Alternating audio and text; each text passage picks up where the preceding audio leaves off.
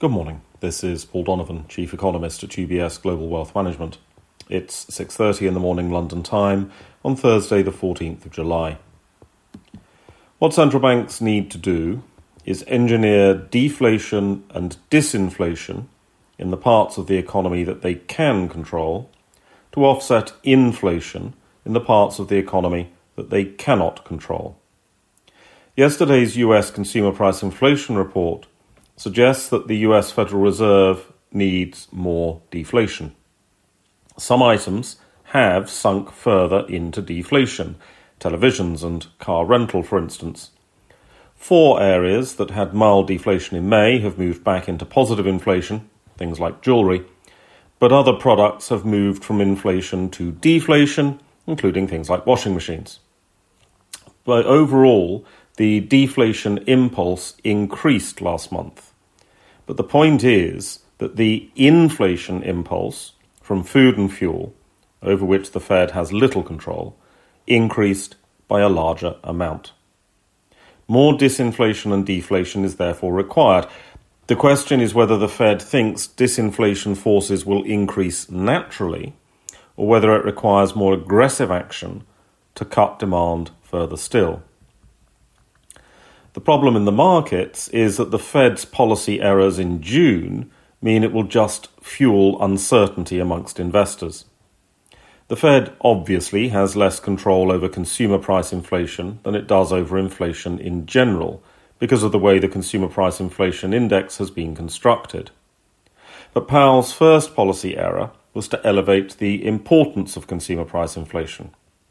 Further, while the Fed has guided that it intends to raise by 0.75% this month, no one can now believe anything the Fed says because the credibility built up over years was so casually thrown away in June.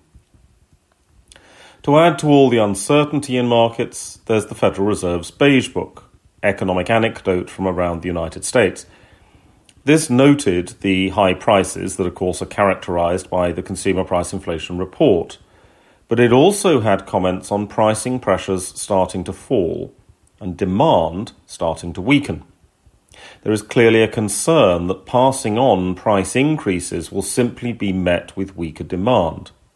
The weakening of the housing market was also highlighted, and of course the housing market is one of those areas where Fed policy acts quite quickly. The areas where there is deflation now are exactly the areas where demand is weakening, except perhaps for beefsteaks. It's hard to ascribe falling beefsteak prices to weaker demand.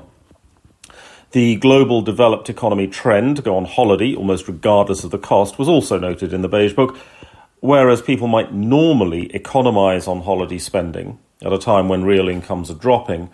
After the pandemic, the desperation to get away seems to be trumping that, allowing profit margin to be expanded with greater pricing power in the leisure travel sector. Today's information is also heavily US accented and skewed again towards inflation.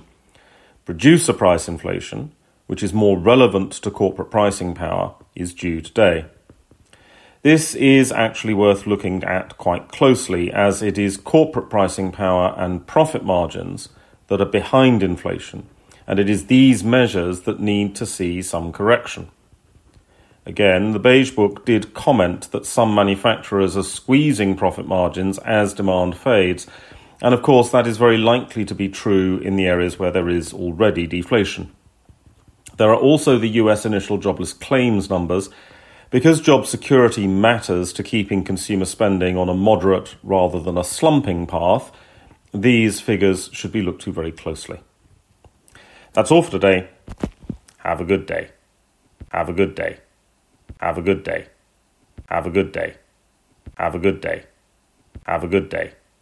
UBS Chief Investment Office's investment views are prepared and published by the global wealth management business of UBS AG or its affiliate, UBS. This material has no regard to the specific investment objectives, financial situation, or particular needs of any specific recipient and is published for informational purposes only. As a firm providing wealth management services to clients globally, UBS AG and its subsidiaries offer both investment advisory services and brokerage services. Investment advisory services and brokerage services are separate and distinct, differ in material ways and are governed by different laws and separate arrangements. In the USA, UBS Financial Services, Inc. is a subsidiary of UBS AG and a member of FINRA SIPC. For information, please visit our website at ubs.com/working with us. For a full legal disclaimer applicable to the independent investment views produced by UBS, please visit our website at ubs.com/CIO-disclaimer.